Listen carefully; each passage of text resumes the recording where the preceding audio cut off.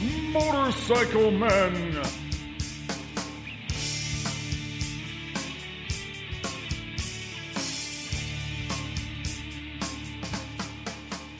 Good evening, everybody, and welcome to episode 85 of the Motorcycle Men podcast. I am Ted here in the corner booth of the V-Twin Cafe with my cat Ducker, and I just finished a cup of tea and a little bit of chocolate cake, and I'm ready to roll. But first, thank you for tuning in and listening to this show, and of course, for listening to all the Motorcycle Men podcast shows. And special thanks to all of our contributors and subscribers to the podcast. Your help, regardless of its size, goes a long way to help us improve the show. In fact, this episode is the birth of our video that we're doing now with our podcast on YouTube, so you can check that out as well.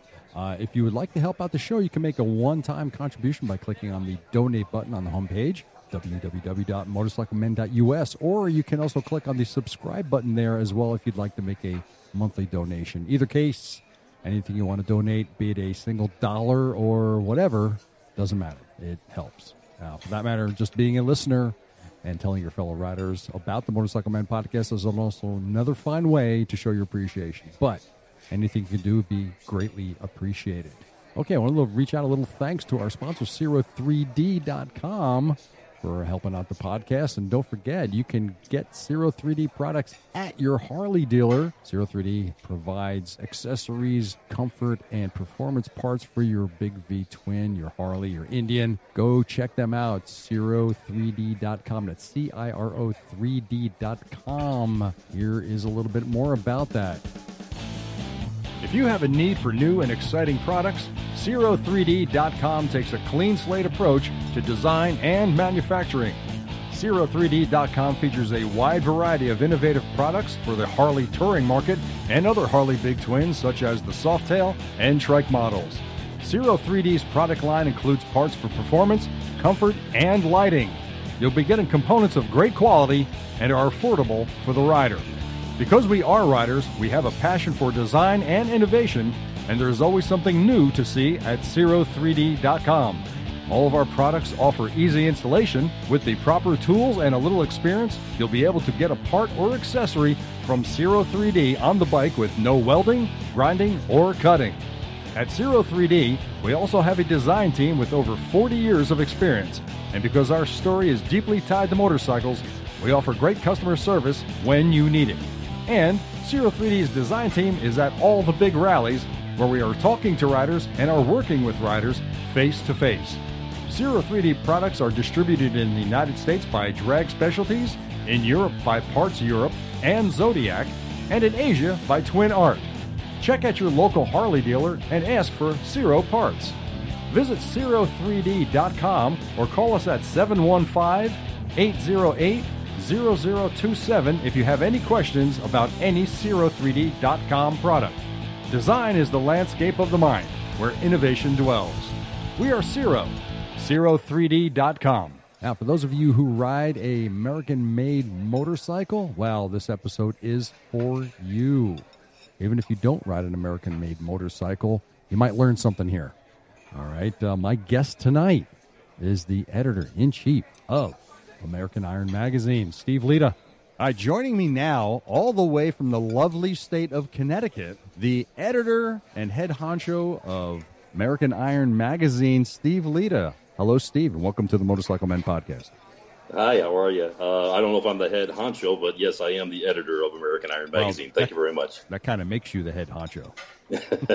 You make it There's happen. There's a head honcho who would beg to differ, but we'll call it what it is. No, but you make it happen, and that's what's good. So, Steve, you're up in Connecticut, and that's where American Iron Magazine is based. So, why don't you tell us a little bit about yourself and what you're riding? Well, I'm a 50-something guy. I used to turn wrenches for a living. I was a ASE certified mechanic technician. I worked for a bunch of auto parts companies.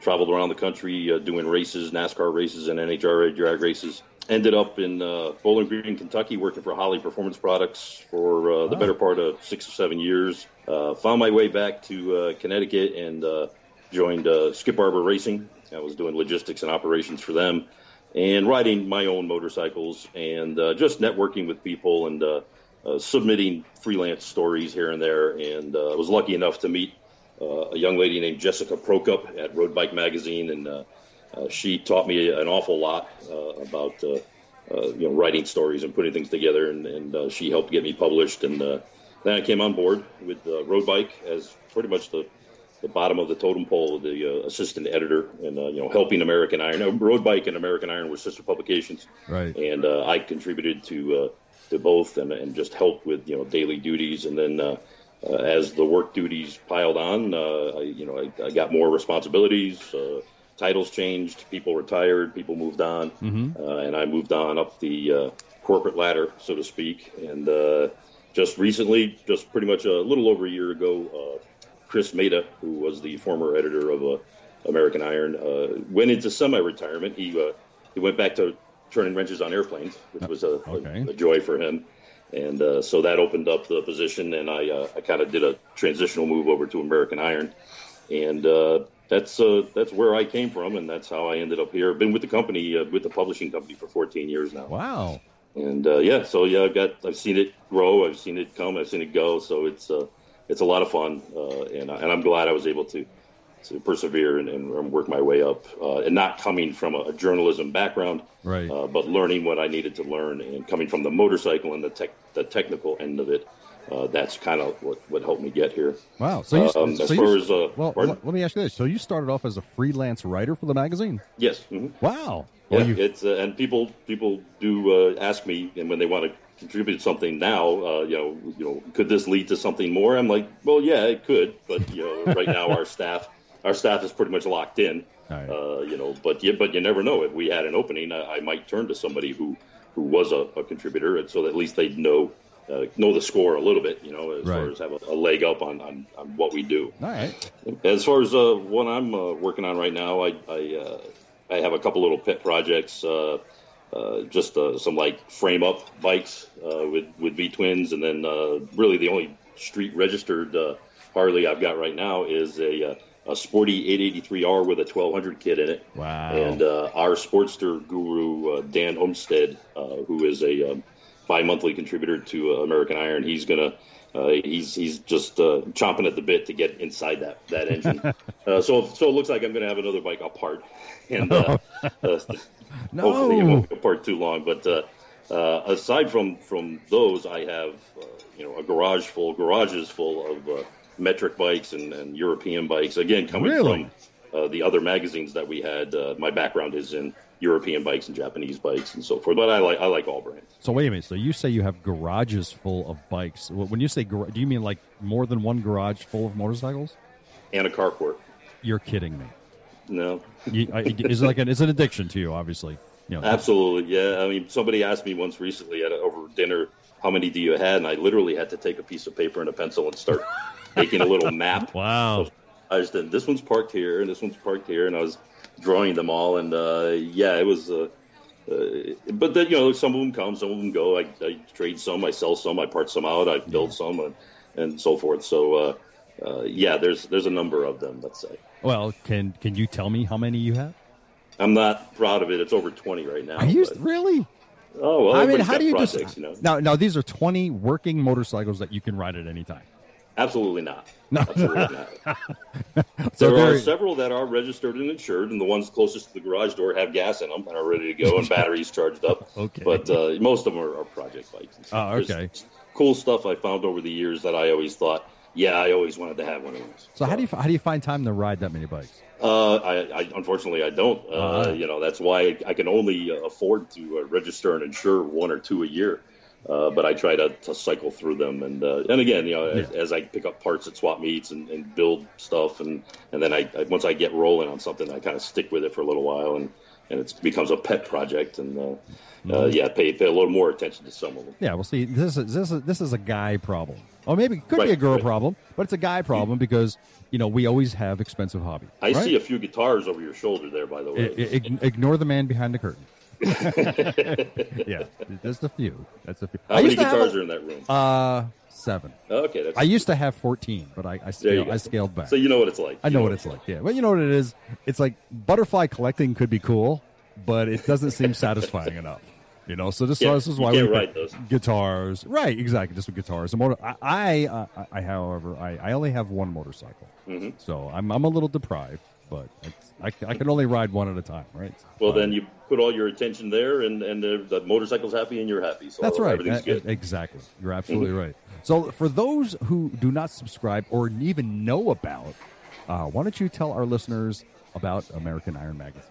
Well, it's kind of like the name states, and we would concentrate on the American V-twin cruiser market. The magazine's been in existence for over 25 years. I think we celebrated our 25th anniversary like 3 years ago. Wow. So it's been with the current publishing company for well over 21, 22 of those years, and been based in Connecticut. Mm-hmm. And again, it's one of the most popular Harley-style magazines on the newsstand.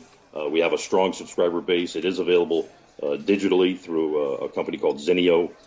We do have a strong social media and web presence.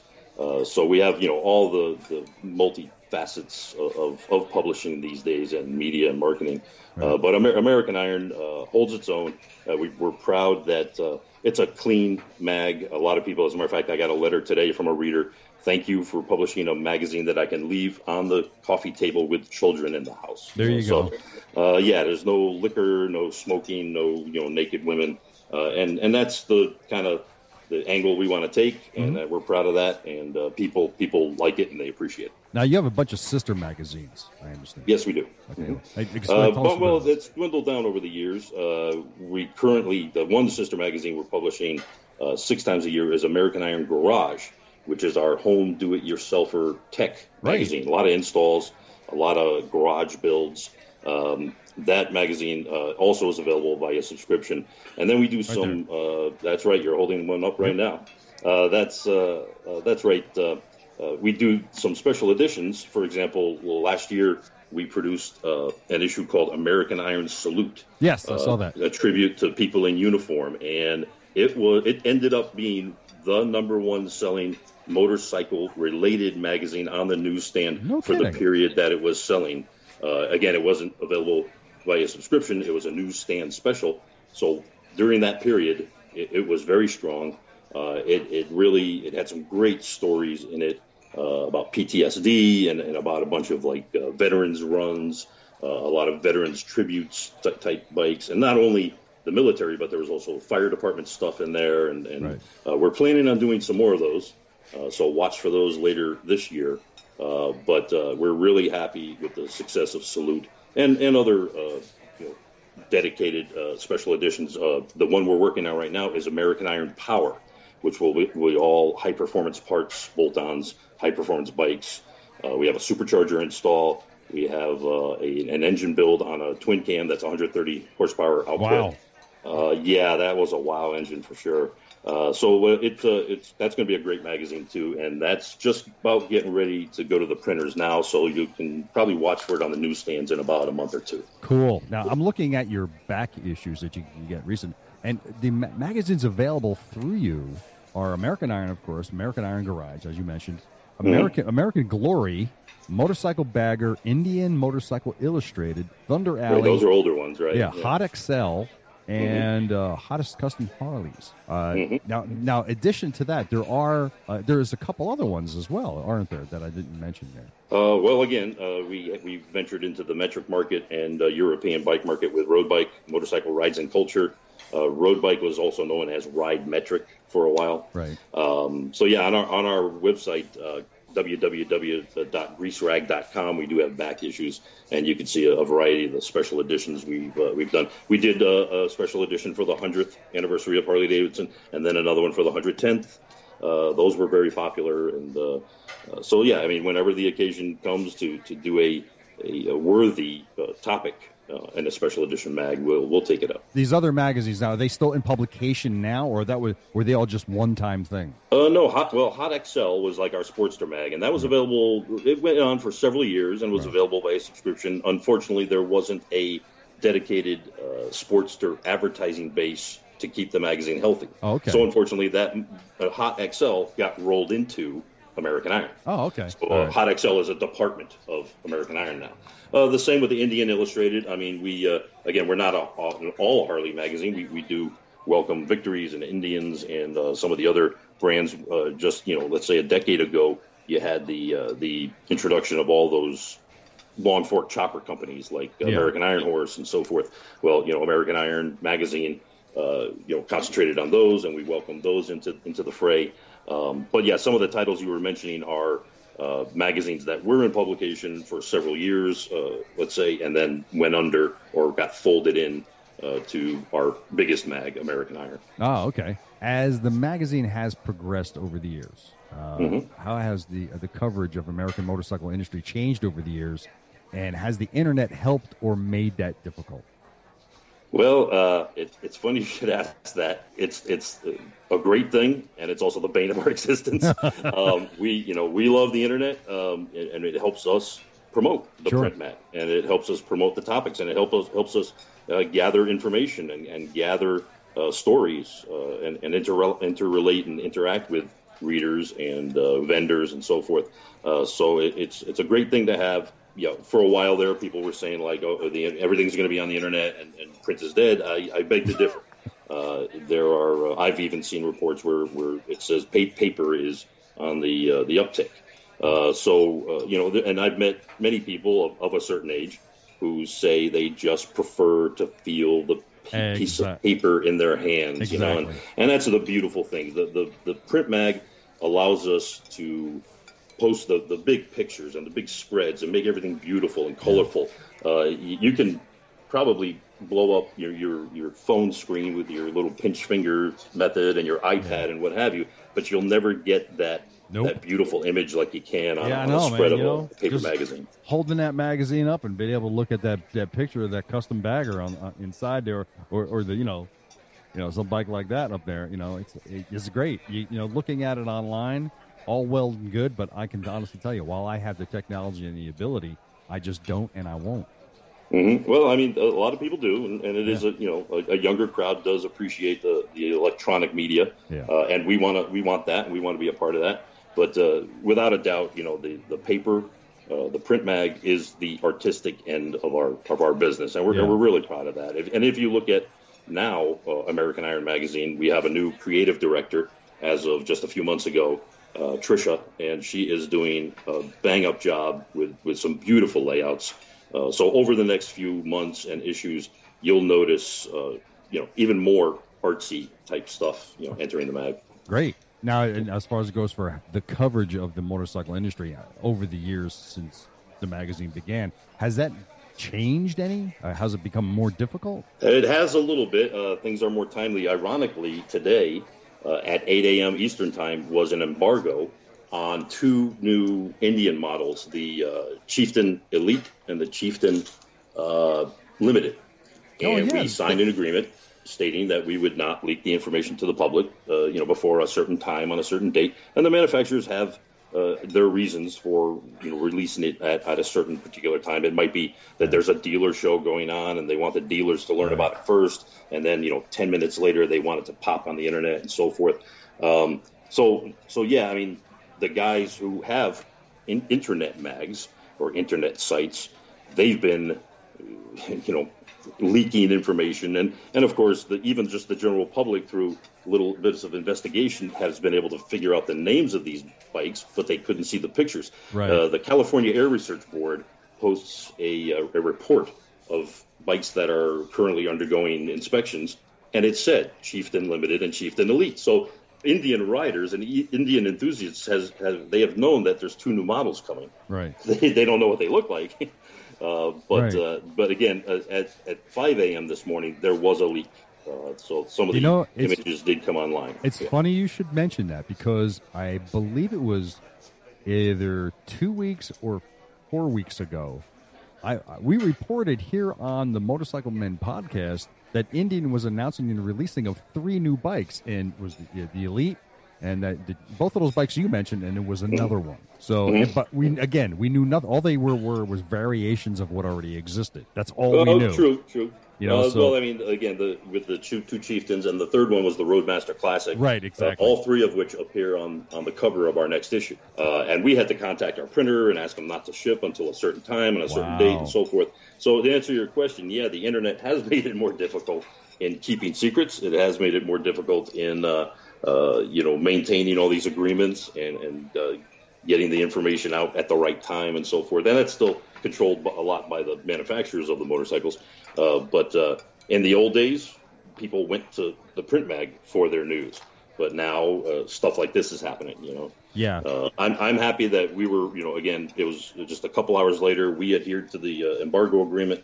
And exactly at 8 o'clock, I was there at work to post our pictures up and our story. Oh, okay.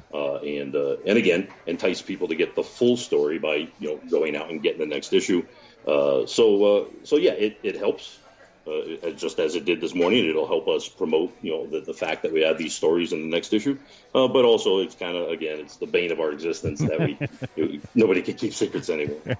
So it sounds like the manufacturers are getting a little more tight-lipped as the years go on. They don't want to release any information to anybody until it's time. Well, they try, but things happen. I wrote a column years ago called "Can You Keep a Secret?" and I went down an entire list of ways that the secrets get broken. Yeah, and it's funny. There were some of them were humorous, and yeah, they try. They try. Everybody, nobody. But again, nobody wants to throw a party and not have anybody show up. So these guys, they need the internet, and they hate the internet too, I'm sure. So. I'm sure. So now you guys do you shorten the name to AIM all the time, or you just call it American Iron, or you just AIM, or you don't even refer to it? Around the office, we'll just call it AIM.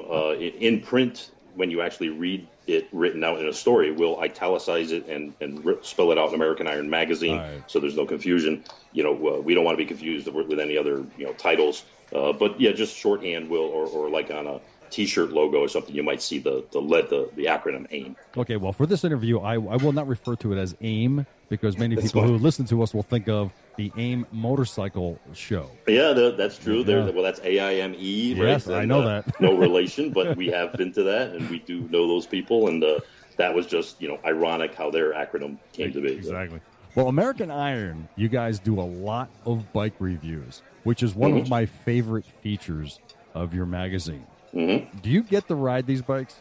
Yes, absolutely. I was down in Daytona Bike Week and rode the new Harley Street Rod and the new Harley Road King Special. Right. Spent a couple days on those. Spent some time with some photographers shooting the pretty pictures. And so, yeah, it was just ironic that I kind of went to Bike Week this year. I went to Daytona, but I didn't go to Bike Week. Oh, okay. So, yeah, only part of my time was spent, tooling around town. But the other part was spent, testing the bikes and taking them out and working with them. But yeah, we get demo units to our office that we get to share among the staff and again, photograph and video and try to get the maximum material we can.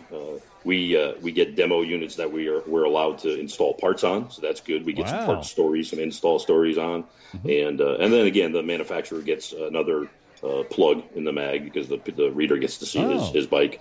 But we try to share it among the staffers. I have a West Coast guy named, ironically, his name is Brian Harley. I just saw one so of if there's a West Coast launch, Brian might get the nod to go to that one. And then we have another gentleman in the Midwest named Tyler, and he lives in Wisconsin. So if something is happening right in Milwaukee, we can send him straight to the factory to do a test or what have you. Okay. And I've got guys in Southern California because a lot of the companies have fleets. They keep fleets in Southern California because some of the other magazines, some of our competitors are based out of Southern California. So I do have some freelancers and guys in Southern California that I rely on. So it's not always me, but yeah, we try to share it around the office. We have young riders, we have female riders, we have mature riders, so there's also a diverse staff to give opinions on these bikes. I think it's okay to say old guys. It's all He's mature. Because we're all old guys. So you share all these bikes that you get with your staff. You share them with your Motorcycle Men podcast friends, too? I'll be happy to send you a copy of the story, send you a copy of the magazine, the story. I was actually referring to the motorcycles themselves. Oh, I see. All right. Insurance regulations that come into play, I'm sure you can understand. But, I understand. Years ago I heard stories about magazines who invited the public to come ride something. But then, now in the modern times, I'm sure insurance companies will probably freak out over something like that. Probably. I just saw one of your, Brian Harley. He just did a review of the 2017 Breakout. I just watched that review, and I was very surprised. The Breakout was just one of my favorite Harley Davidsons. I was very surprised to see him riding this thing on dirt. Brian is he's a cool guy, and he'll throw a caution to the wind, and he likes to do like kind of wacky zany stuff. We put Brian in a Polaris slingshot down at Daytona and said, "Here, have at it. Go to town for a day or two in this thing." And that's cool that he did that. Again, where he lives, that might have been convenient to him. But you never know. I mean, some people might have dirt driveways, and I'm glad that he kind of showed it that way. Well, he was out by the Salton Sea, and apparently there isn't much in the way of paved roads out there. So he's riding this thing on the dirt, and I'm going like, but that's got a 240 rear wheel. What's he doing? No, he likes to kind of hang it out there. Yeah, that's Brian. That's awesome. Do you have a favorite of all the bikes you've test ridden? Over the 14 years, it's hard to pick a favorite. I for Harley Davidsons or for the American market, right now I would have to say any of the Milwaukee 8 touring bikes. I'm really happy with what Harley Davidson did with that engine. Yeah. I really love the Street Glide. I really love the Road Glide and, with the Milwaukee 8. I'm a big fan of the regular lowrider, not the lowrider S, but the regular lowrider. I found it very comfortable, very powerful, just fun to ride. The Victory Octane last year, I did the evaluation on that, and that was a really fun bike to ride. It's unfortunate what happened to Victory. Yeah. And actually, we voted the Victory Octane our sport cruiser of the year. And then, unfortunately, the plug got pulled on Victory, but I love that bike as well. Looking at, the other brands of bikes that I've ridden for the other magazines that I've worked on, the Triumph Trophy is one of my favorite bikes ever. The Aprilia Shiver, which is only a 750cc bike, and I'm a 6 foot tall guy, but believe it or not, I found it more than powerful enough and very comfortable. And I think I closed out my story with saying, if I ever find one of these on the used market one of these days, I'm going to buy it because it was just so much fun to ride. And do you own one yet? Another one that sticks out in my mind I always had a great time with was the Yamaha FJR 1300 AE, which was their electronic shift transmission, which was just a hoot. And they were one of the leaders in paddle shifter type setups. And I remember when that press launch was over, I actually asked Yamaha if they could sell me a demo bike. And then they said, well, these are pre-production. We can't let them out to the public and so forth. So they had their legalese reasons why they couldn't sell it. But same situation. I mean, I just recall that as being one of my favorite bikes ever to ride. Did you ever get the FJ? I never did get the FJ, but anytime I have an opportunity to ride one, I will. Of course. Any thoughts on Harley killing the V-Rod? Well, it was a little before its time. A certain element of the public accepted that engine, and it accepted the way it runs, and they accepted the liquid cooling and the overhead cams and so forth.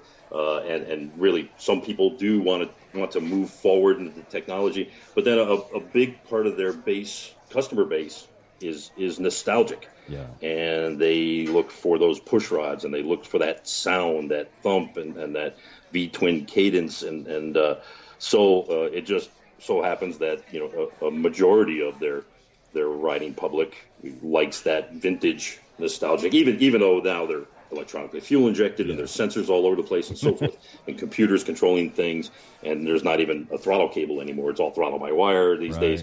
So to a certain extent, we've dragged some of the people who like the older style stuff kicking and screaming into the current century. But I do think the V-Rod was a little ahead of its time.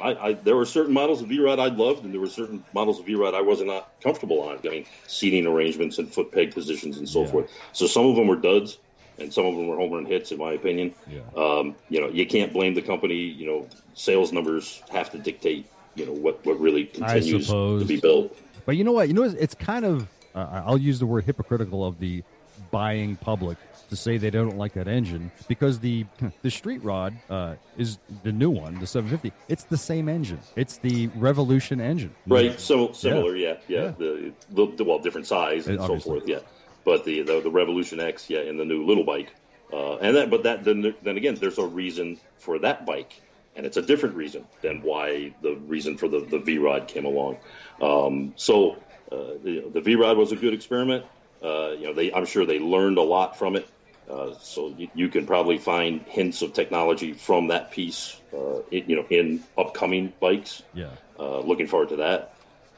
But yeah, unfortunately, overall, Harley's got a lot of electrical bills to pay. They've got a lot of employees to pay. They've got a lot of machinery to buy, and you got to pay the bills. Yeah. So can't blame them. Was there ever a bike that you guys got that you hated? Hate is a strong word, but maybe dislike strongly. I'm proud of the fact that when I'm doing a review, I kind of, there's pros and cons, and I lay it all out for everybody, and I just kind of, weigh the evidence there, so to speak. Yeah. But I was never a big fan of the black line, I think they call it the FXS, with the tall, skinny front tire. The front end geometry wasn't good for me. I wasn't comfortable on it. As a matter of fact, looking back, I found the review that I wrote on it. And I pointed out some positive things that I could. If you're into this, you'll like this, and so forth. And I closed it out with, but for me, this bike is not for me. I wasn't comfortable on it. Yeah.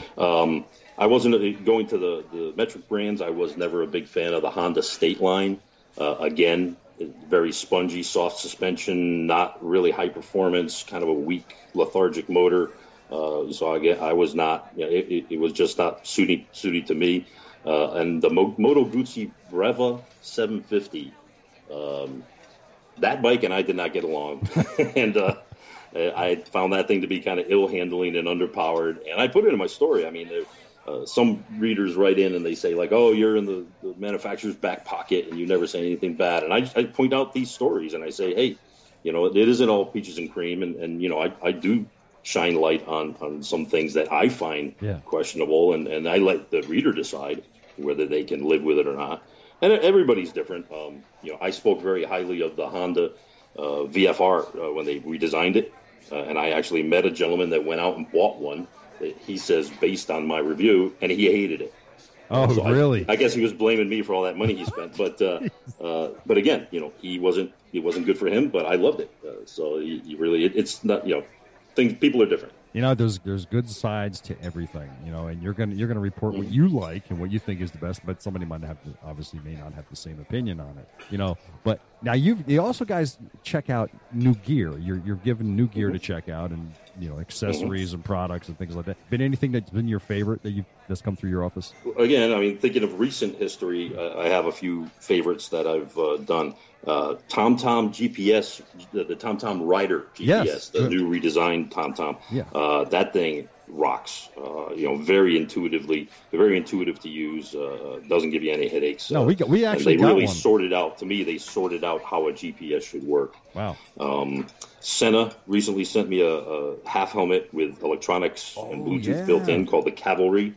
I've been using that a lot lately. I'm a big fan of when we're installing parts, and we've installed a couple of Dakota digital gauges. The Daytona giveaway bike that we built for Daytona Chamber of Commerce, and also the Fat Boy that we built for American Iron Garage. We did a sweepstakes with that bike. Both of those bikes got Daytona digital gauges, and the bells and whistles on those gauges are just there's pages and pages of instructions on how to calibrate this thing and tune it. But man, you can do pretty much anything, and they have data acquisition, and I mean there's a computer built into the gauge. So I really liked installing those products.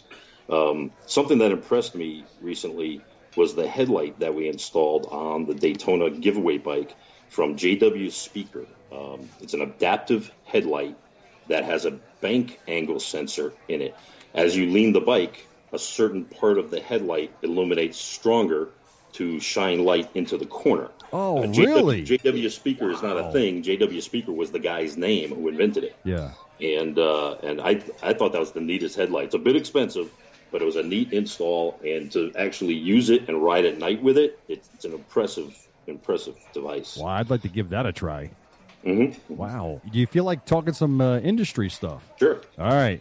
Now, so you got Harley, Indian, Victory, EBR, Modus, guys like Confederate, etc. Mm-hmm. Now, with Victory and EBR guy, what other American bikes do you guys feature in American Iron? And do you think they have any relevance on that battlefield with the big guys? Well, the two big guys are, of course, right now Harley and Indian, and that will dominate a lot of the coverage in our mag. We're dedicated to running some Victory news and Victory custom bikes, as we find them, because there was a big customer base for those, and we have a lot of material on the Victories.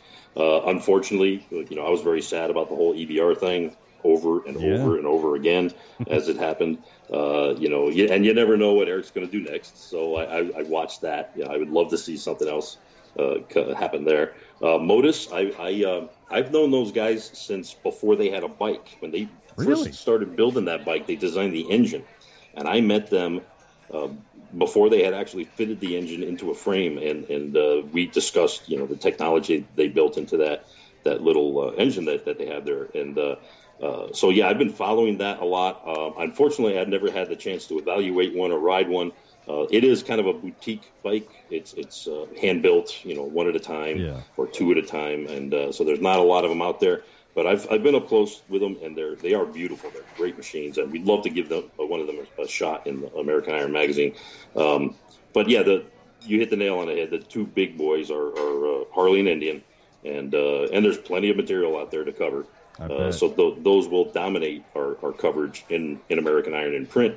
But we will spread it around, and any news coming down the pike from an American manufacturer will be fair game for us. Like, do you think these littler guys like Modus and Confederate and a Vanguard, for example, their new company, do you think these people will ever get a foothold in the American industry, or will they always just be boutique bikes? Unfortunately, I don't think they're aiming high enough to be mass production, and some of those names you named, I don't think want to go super big numbers as far as production numbers and mass production and so forth.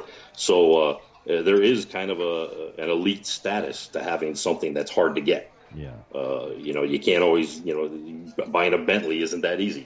Buying a Ferrari, I think you have to actually fill out an application to buy a Ferrari, and they're not just going to sell you one if you're walking off the street. So that is what I think they're looking for. They're looking for that jewelry box thing, that special piece of jewelry. Personally, some of the ones you named right there, particularly, I think they're perfectly comfortable with their status, and they've never even displayed to me that they want to go in a different direction. Yes, I would have thought different about Modus. I thought they would have really tried to really make a staple in the industry, but maybe you're right. Maybe they don't want that. Well, for example, going back to Modus, they actually sell that engine as a crate motor. There's guys building cars with that engine. I mean, I think those guys did what they wanted to do, and they kind of revolutionized the power plant, and then they revolutionized what they wanted in a bike, and they actually have two major products. You can buy the engine and wiring harnesses and whatever, and the technical assistance to build kit project whatever. Again, I think that's what they were looking to do, and that's what they accomplished. Now, you mentioned custom bikes earlier. Now, the custom bike scene play a big part with American Iron. How do you find so many bike builders? Or are they coming to you? We find them; they come to us. We have a Rolodex of names. I get emails just about every day. Hey, take a look at my bike. What do you think? I get emails every day of pictures of frames on a bike lift, which doesn't look anywhere completed, and the guy's telling me what he's going to do. Right. Well, that's great. Let's see what it looks like when it's done, and make sure you take more pictures. We go to bike shows. We go to events like Daytona and Sturgis and so forth, and we judge. We get involved with judging bike shows. We've been involved with a thing called the Editor's Choice Bike Show, which occurred at Daytona and Sturgis, where editors of a bunch of magazines get together, and we pick the cream of the crop from all the bikes that showed up, and that's kind of your prize. Is that one of if you win one of these editors, will feature your bike in the mag. So there's a lot of ways to get them, and guys who are building them will contact us. And then there's the kind of the pro builders, or the ones who build more than several a year, will stay in touch with us. Also, some major manufacturers of aftermarket parts still get involved in that, and they contact us to showcase their parts. Paul Yaffe, Dave Pirowitz, and people like that. Brian Clock, the Nesses, So we'll get, kind of leaked information. They'll say, hey, we got a new product coming out. We built a bike around that product to showcase that product. Would you like to feature that bike to help us showcase that product? And that's cool because, it's a new custom. We're also showcasing a new product, and we're maintaining our relationship with these guys. And these guys kind of are the cream of the crop of builders. Yeah. They know what they're doing. It comes to us from a bunch of different angles. I'll say about the TV guys like Orange County, Steel City, Counts Customs. These guys could get a hold of you too. If they wanted, they could. Sometimes they do. Their schedules are pretty busy. In the past, American Iron was known for featuring OCC bikes a lot because, again, we're both kind of East Coast thing.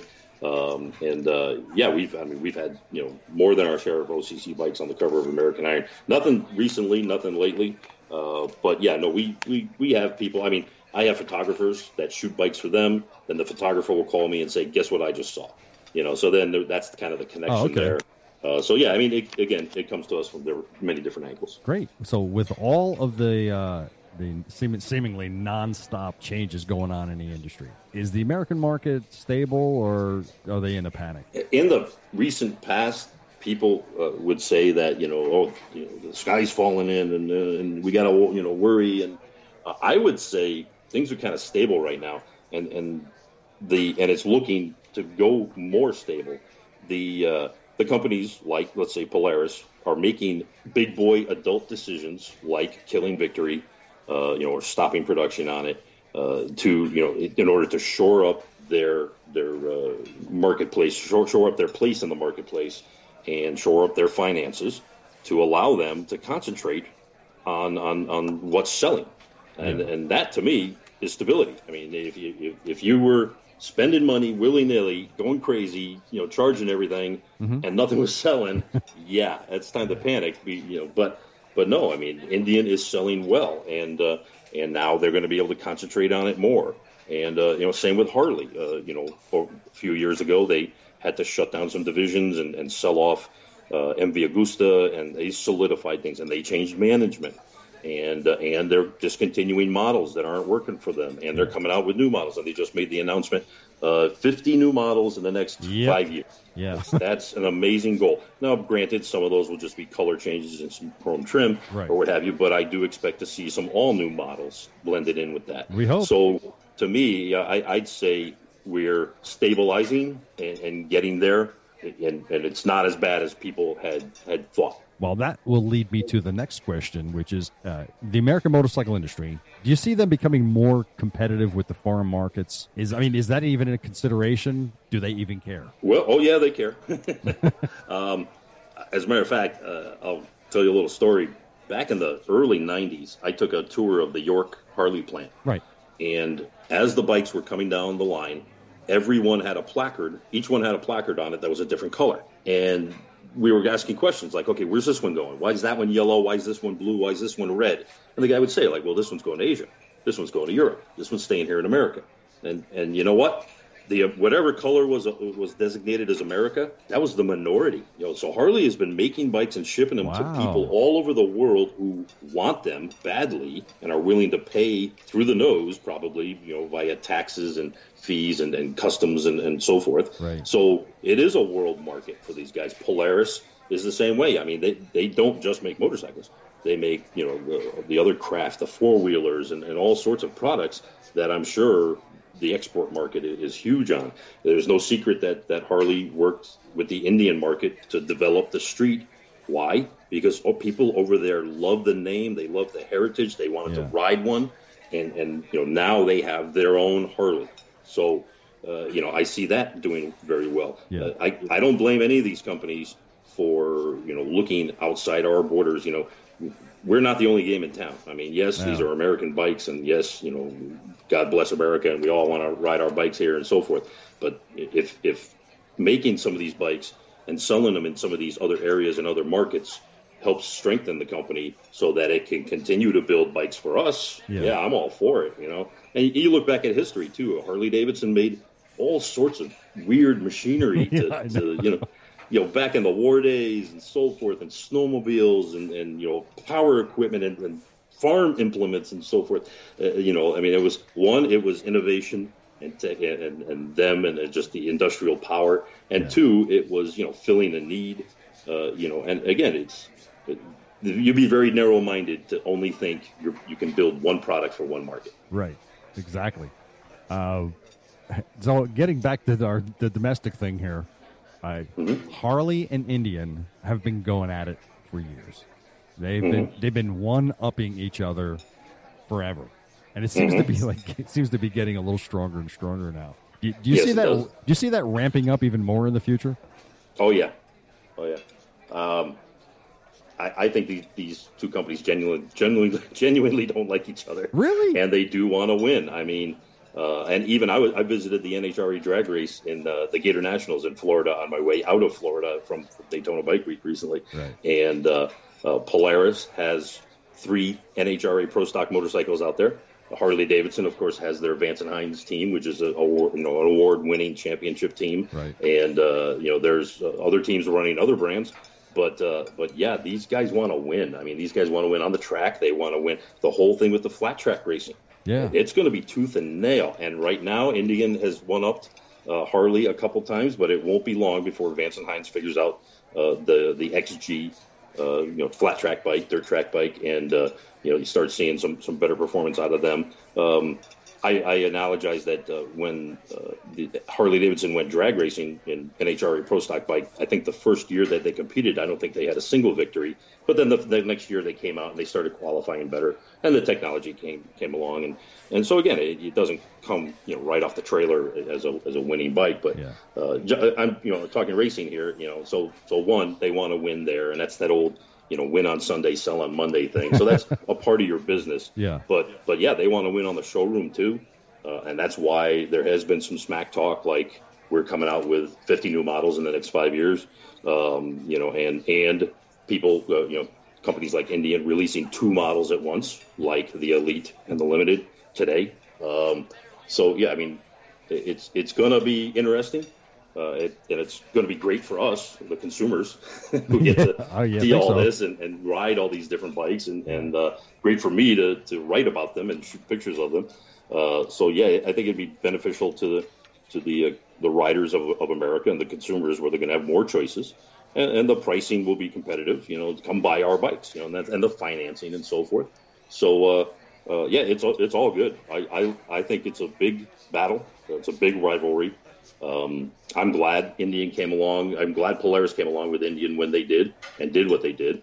And it's going to be fun to watch. I kind of envision these guys in prospective conference rooms, eyeing up with each one of them did and cursing. But at the same time, I get the impression that it's almost like a nice friendly competition that they rib each other about. I don't know. Oh, yeah. Yeah, there's a little bit of that, too. Yeah, and a little bit of showboating and stuff. Yeah. Yeah, and that's fun to watch, too. Of course. So over the years, what are some of the bike trends that you have seen that you are either glad to see go or sad to see go away? Go away. Well, one that's currently going on, we joke about at the office all the time. I mean, this whole the thing that's going on with the baggers now, the custom baggers, the radical baggers with the big front wheel. I like big front wheel baggers, but I don't like obscenely big front wheel baggers. Yeah, so I hope that doesn't stick around for too long. The long fork production bikes that I mentioned earlier, that was really hot a few years ago. I remember. I can't remember if it was Big Dog or American Iron Horse came to Sturgis one year with like 4 tractor trailer loads of bikes, and they sold out every one they had. Wow. And people just had to have one.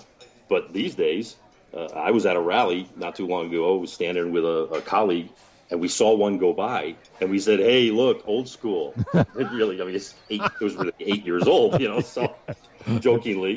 But so we're kind of happy to see those go away. One thing I was sad to see go away, in particular, name names, was the Buell and the Buell Ulysses.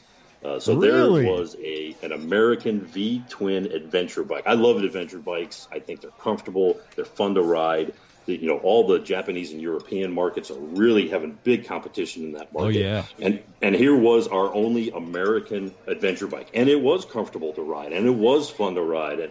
And right now, if you have a used one, they're holding their value great. I've been looking at the market, and I mean, guys are getting big money for those things used. And I really wish I was sad to see our one and only adventure, American-made adventure bike go away. So I hope somebody steps up to the plate and gets back toward that. I'd be on board with it. I'm kind of a tall guy, so I like those taller bikes. And again, they were just, they handled better, they turned tighter, braked better, and again, carried cargo, and you could go anywhere. And so, yeah, I was sad to see that go. Well, with Harley saying they're going to put out 50 new bikes in 5 years, do you think that might be something that may jump into? My fingers are crossed. I hope that somewhere deep in a research and development laboratory, there's a mock-up coming together of something like that. I mean, and even if it doesn't go to market the first time around, at least it's something they played with, or and I always hope to see these engineers and R&D guys say, "Hey, remember that thing we did a few years ago? Well, should we revisit that?"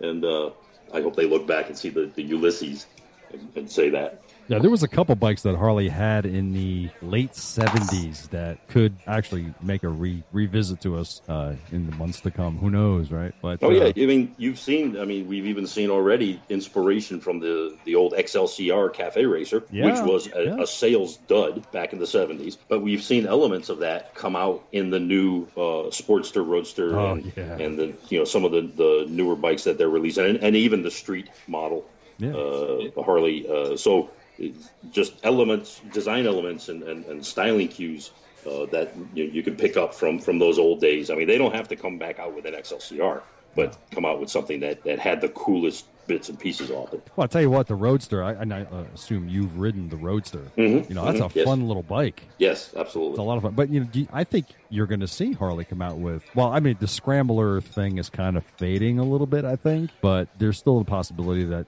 Harley or Indian may produce a Scrambler. The Cafe Racer scene is something else that's picking up real big now, and I think you're going to see maybe one of those two guys pop out with a Cafe Racer. The Harley just released some bolt-on Cafe Racer parts for the Roadster base model, and we just got a press release on that, and they were talking about it in Daytona. So yeah, they're showing attention to that stuff. So what's coming up for American Iron Magazine in the months to come that our listeners might be interested in? Well, the issue that I talked about that's hitting the newsstands now. As a matter of fact, we held the issue so as not to bust the Indian embargo. But those issues should be on trucks headed to Walmarts and Barnes & Noble and grocery stores as we speak. On the cover, 3 new Indians, the Elite, the Limited, the Roadmaster Classic. We'll also have there's a cool blue Road King custom on the cover of that issue. So that one is done, put to bed, printed, and you'll see that pretty soon. The issue that we're getting ready to ship to the printer will have one of the new models that I rode in Daytona. Mm-hmm. It'll have our overall story of the Sons of Speed, which our boss participated in, and that's kind of cool. That some magazines are going to cover the Sons of Speed from a spectator point of view. Well, we're going to cover it from a participant point of view. And it's going to be multi-part coverage. The Sons of Speed was a great vintage-style race that happened in Daytona just a few weeks ago. So, again, that's being written up for issue number 350, which will be heading to the printer soon. We'll have in an upcoming issue, probably about 2 or 3 issues from now, the first that I've seen, a high-horsepower Milwaukee 8 engine build. It's being done with the guys down at Star Power in southern Georgia, and we're talking over 130 horsepower coming out of that motor as well. Streetable, rideable, pump gas. I rode a prototype of that engine, and yeah, I mean, Harley did a great job designing the Milwaukee 8, and they designed it so that there's a lot of room to grow and a lot of room to make modifications inside. And now it didn't take but a year, and the engine shops are breaking into the engine and doing their thing. Nice. So we'll have that story coming up soon. In issue 352, we'll have a custom bike that's being built, and it's being featured in the Sturgis Legends ride. So we're pretty proud we got kind of the scoop on that, and so that'll play prominently in that issue. And then, of course, we're going to be covering a lot of events that are coming up that we're involved in, and so by the end of the year, those are some of the things that I mentioned there that are going to be happening in just the next couple issues. All right. Well, speaking of events, what events will American Iron Magazine be attending rallies and trade shows in 2017? Well, there's a bunch. If not the whole staff, at least somebody will be covering. Coming up soon, we have a thing that we sponsor called the Kickstart Classic. It starts in Maggie Valley, North Carolina. All bikes welcome, but if you ride a bike that doesn't have a Kickstarter on it, you ride at the back of the pack. And it starts at Wheels Through Time Museum, and they do some really nice rides. That's May 18th through the 21st. And again, if you got a Kickstarter on your bike, all brands welcome, and that's a real fun thing to do. For Biketoberfest, we started up a show, a custom bike show called the Old Speed Show, and it'll be held in the parking lot of the Sons of Speed race that's being held at Biketoberfest. Mm-hmm. So that's going to feature a lot of vintage racing bikes. We're not going to have a lot of those tall wheel baggers at the show, but if you have a street bike that emulates a racing bike, you're welcome to come enter it. So that's going to happen in mid-October. In Connecticut, we're sponsoring the motorcycle division of the Greenwich Concourse, June 3rd and 4th. Mm-hmm. Also in June, the Thompson Vintage Motorcycle Classic in upstate Connecticut, Thompson Speedway Motorsports Park. It's a fun event. Last year was the first year. The Raceway loves it. The crowd loved it. Bike show, swap meet, manufacturers midway, and then at noon, bikes go on track for a track day. At noon, we actually have a historic parade, and then after those guys come into the pits, the Fast Boys will be going out for their track day activities. So there's going to be a lot of activity, live band. So we're really looking forward to the Thompson Vintage Motorcycle Classic. And then other stuff like Barber Vintage Fest in October, AIM Expo. One of our female staffers, our creative director, Tricia, she'll be at the Revved Up Women's Texas Motorcycle Expo later this month in San Antonio. Yeah. We're involved with a bunch of different events. Great. How can our listeners get their very own subscription to American Iron Magazine, and where can they get it? Well, I'm glad you asked. Good. If they aren't subscribing yet. We just started a really cool promotional thing. If you subscribe, renew a subscription, or buy a gift subscription for somebody, you're entered into a contest to win a pair of Harley-Davidson brand boots. So we have a nice little cooperative going on with those fine people, and I think we're giving away one pair of boots for the next 4 weeks. You can go to our website and click on that. We've been doing some e-blasts on that. We do have a toll-free number for our subscription fulfillment house, 877-693-3572, or you can also go to our website and click the link there. Zinio, again, is our digital publication. We hand over all our files to Zinio. They format them, and then they sell digital subscriptions or digital single issues. Okay. And then, again, you can pick it up on the newsstands, and our special editions are usually available on the newsstands, and back issues are available at greaserag.com. Awesome. Well, I'll tell you what, Steve, I think American Iron is a fantastic magazine. I enjoy looking through it. As a cruiser guy, as a Harley guy, it is my magazine. I tried Rider Magazine for an entire year, and although they had some great articles, I just couldn't get into it. But American Iron always comes through for me because it has what I am interested in. And as a cruiser guy, I think I'm glad you say that. I actually buy subscriptions to a lot of different mags.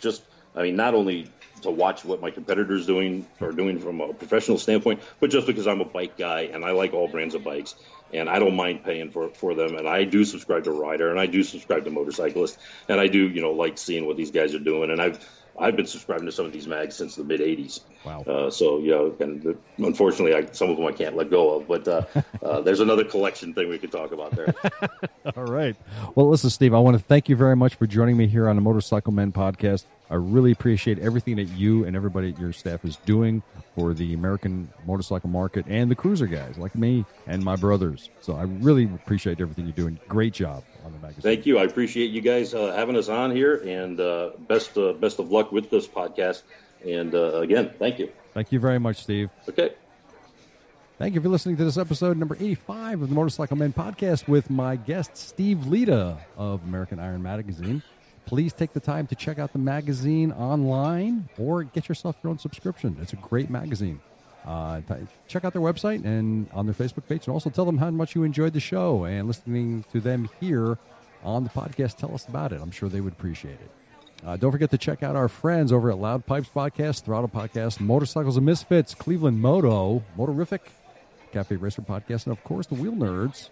All of these podcasts and many more out there like them do great things to promote and encourage our sport and our passion. Also, look to our sponsors, Love Jugs. Cool off your big twin with Love Jugs. Do it. It's love-jugs.com and Ciro3D, Ciro3D.com, providing you with top quality accessories, comfort, and performance parts for your big twin at Ciro3D.com. From Timbuktu, Chris the Joker, and me, Ted, your host, thanks for listening to the Motorcycle Men Podcast. This was episode 85 with Steve Lita of American Iron. Get on your motorcycle, boys and girls, and head out to that far and wide and do it safely.